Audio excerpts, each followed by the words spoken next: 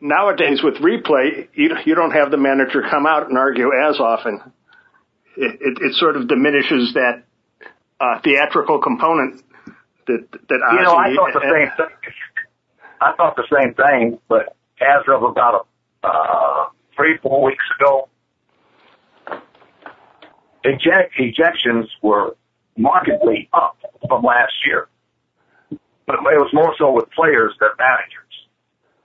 And I think the umpire, I love the instant replay. It's working. There's no question about that. I mean, it's working. They have to fine tune it and tweak it because you can't have a crew of umpires in New York, in my opinion. You can't have a crew of umpires in New York taking out a rotation to go there for a week to monitor these reviews and replays.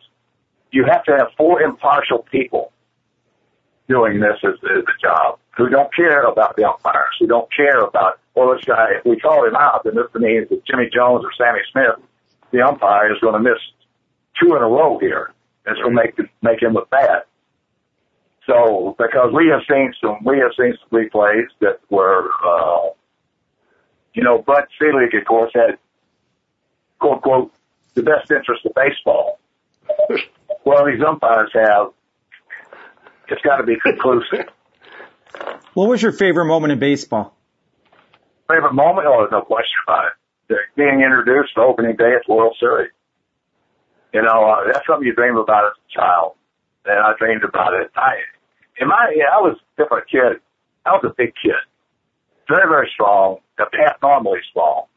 And I used to pay kids. I used to mow lawns and collect bottles so I could collect 10, 15 cents and maybe $50. And I would pay kids to come out and throw batting practice with me. And I could hit the ball tremendous distances when I was, 9 years old. In fact, the first Little League game I played, the first Little game in the history of Savannah. And in that game, I hit 3 home runs and a double. They were all over, over the fence and everything. So it was just one of those things that, again, you bring back some memories that, that I haven't thought about in a long, long time. But, I guess that's the way to sum it up. That's like a guy able to set 2 feet on the face of the earth. I have interviewed 170 Hall of Famers, numerous athletes. We love hearing the stories. We love hearing you broadcast because, again, you bring up the Carl Yastrzemskis, the Tony Coniglieros, the Whitey Fords. A lot of broadcasters don't do that, but I enjoy hearing the stories because baseball get boring just watching the pitcher throw the ball and the hitter hit it. You'd be amazed at my mail on people writing the same thing. Now, I have to also, when I do it, I have to preface it now for all you youngsters out there who didn't know who Carl Yastrzemski was, or for all you youngsters out there who didn't know, Yastrzemski was a Triple Crown winner, Conigliero was the youngest home run leader, home run champion in American League history, 20 years old. I have to preface it by saying that, but the majority of my mail is from people who want to hear the stories because baseball is built on great players. It's built on great rivalries and tradition. That's where tradition comes from, great players and rivalries. And that's why the scheduling, I went off on the schedule this year, and it just pisses me off. I mean, it's ridiculous what they're doing to the rivalries. They had us playing this year, the Cubs, on a Monday night, Tuesday night, Wednesday night, and Thursday night, consecutively. Those are 2-3 game series that have to be spaced out like a month and a half apart. You've got to nurture those rivalries. The 3 greatest rivalries in baseball. First of all, number 1, without question, the Dodgers and the Giants. That's number 1. Number 2 is probably the Yankees and the Red Sox, and number 3 is probably the White Sox and the Cubs.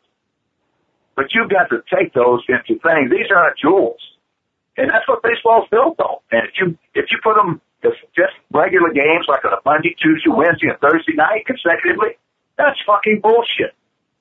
I mean, it's just bullshit. It's tearing down the fabric of the game of baseball.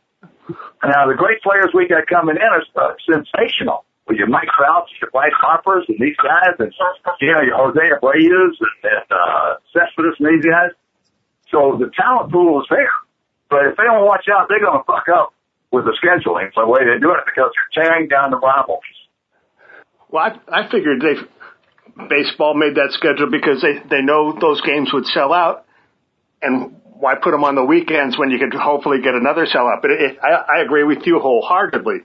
Those should be your showcase games. Those should be your weekend games, and they should be spaced out. It was as if baseball saying, okay, let's get these games out of the way and get on with the rest of the schedule. If you can figure out who makes that schedule and they can explain it, I'd be thrilled to listen to the explanation. But I checked into that. Now, they had a couple, I forget their name, they had a couple who lived up north who did it for years and years. Right. And that's the only thing they did. And when they did, they protected them. They put those rivalries on the weekends. They put them in good spots. Now, the new company, is out of Pittsburgh, I believe. It's called Scheduling Inc., Scheduling Group Inc., or something like that. After I went off on them, they called the White Sox and said, what is he doing? and I guess the White Sox told him he's doing what he thinks he should do. And they got pissed off. And what their response was, well, we got 30 teams to worry about, not 2. Well, that's bullshit. That is total bullshit. What it means, it's tradition, it's history, it's generational. It's from great-grandfather to grandfather to father to son. And when you start tearing down those rivalries, you're taking away, as I said, from the very fabric of what made this game great. You don't have this kind of tradition in football or basketball. It's only in baseball. So, and now with soccer coming on like gangbusters, if they don't start making changes in that scheduling, whereas if we play the Cubs 3 games on the weekend, or Yankees play the Red Sox 3 games on the weekend, well, those things are precious, and the media has a ball with it. And if the media has a ball with it, that means the fans are going to be interested. Yeah. So it's just the thing is, I said, if they don't watch out, they're going to really screw this thing up. Did you have a favorite game that you called as a broadcaster? Oh, sure. Burley's perfect game. Okay. I'm an emotional guy. I cried when he threw his no-hitter, and I just cried. In fact, after he threw the perfect game, I'm driving home like I'm driving to the ballpark right now.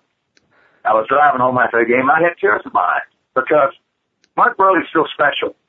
If it had been Jimmy Jones or Sammy Smith who threw that perfect game, I'd have gone in after the game and say, hey, great, buddy. And that would have been it.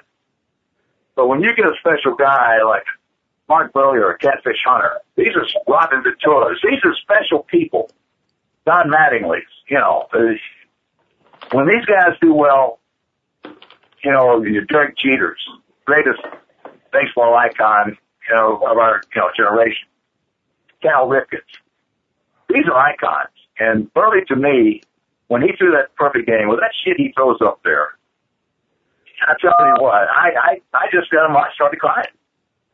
That's my favorite game that I've ever called. I called Tony's, 500. I've had 13 no-hitters I've called. I've had some special moments in broadcasting. You're going to have, if you go 39 years, you're going to have some special moments.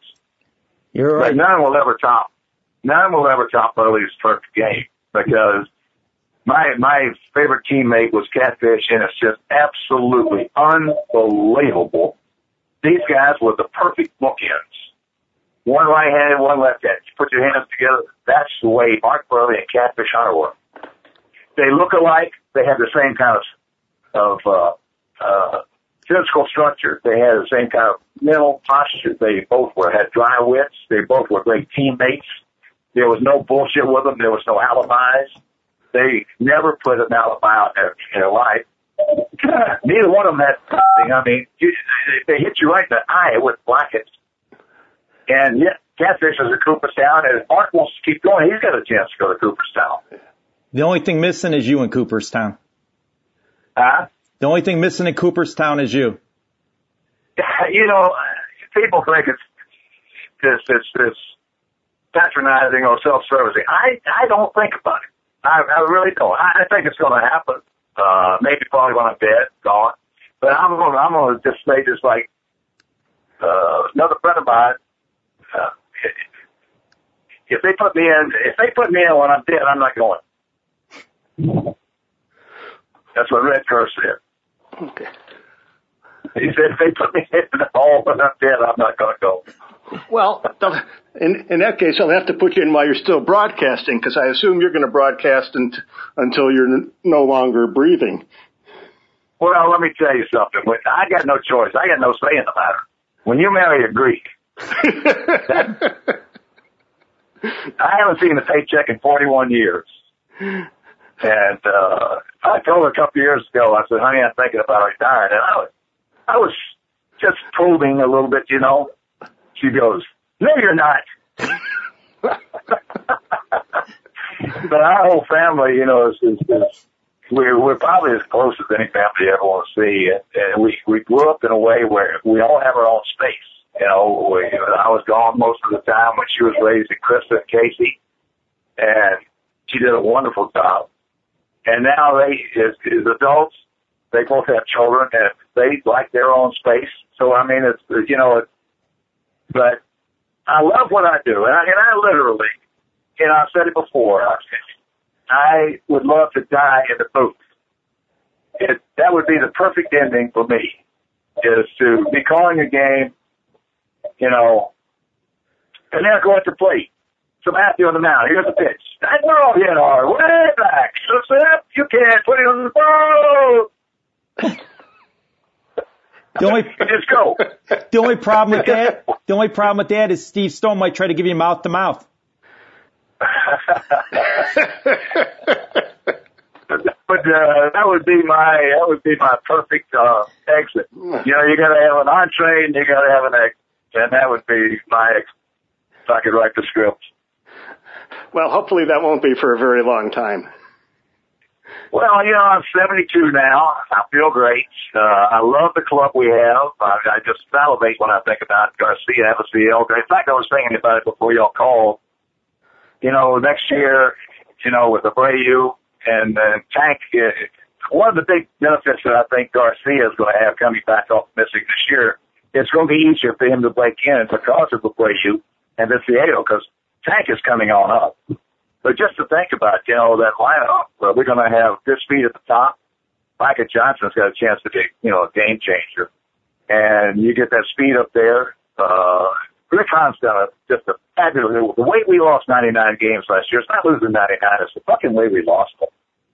That's the worst season I have ever endured my entire career as an announcer and as a player. I hated going to the ballpark last year. This year, I can't wait to get there. And it's going to be this way. We're not going to win this thing this year because they're full. But we got some good arms down there, but we don't have, you know, bullpen by committee. Anytime you ever hear that, you know they're in trouble. Yeah. And that's where we are now, bullpen by committee. When Lindstrom comes back and Nate Jones comes back, then it's going to be a little bit different story. But by then it might be too late. But I'll tell you, 15, 16, 17, 18, 19, 20, there's going to be a hell of a ball club. Thank you so much for your time. I have one final question. Do you wish you could curse on the air? Yeah. I really do. You know, like that play when Gillespie got caught off first base on a foul ball down the left field line. I would love to be able to say, how the fuck can he do that? I would love to be able to say that, but you can't. You know, I got ripped for the other day. You got to be so PC today. And for me, political correctness should be thrown in the trash can.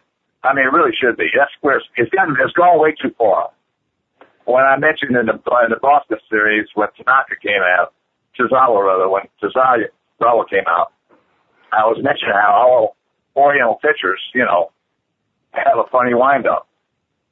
Well, you can't believe the blowback that came from me saying Oriental. Let me ask you a question. What is Tozawa? You're right. What is he? He's Oriental, but again, they've taken it to the extreme. Exactly. You know what? So the Boston got emails and phone calls saying, I'm offended that Hawks called Tozawa an Oriental. And then I read a background, and Brooks Boyer showed me an email yesterday that this This guy, he was an Oriental. His name was Kang. He wrote this beautiful letter. He might be a professor or something, and explaining why that people get upset now. It's an outdated, what he said is an outdated term. It's not like me calling Tom Candiotti or Jim Pagosi a Dago on the air, or, you know. Right. That's demeaning.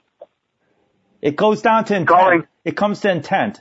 Whether you say black, Chinese, or something, if your intent's not to harm, there should be nothing wrong with it.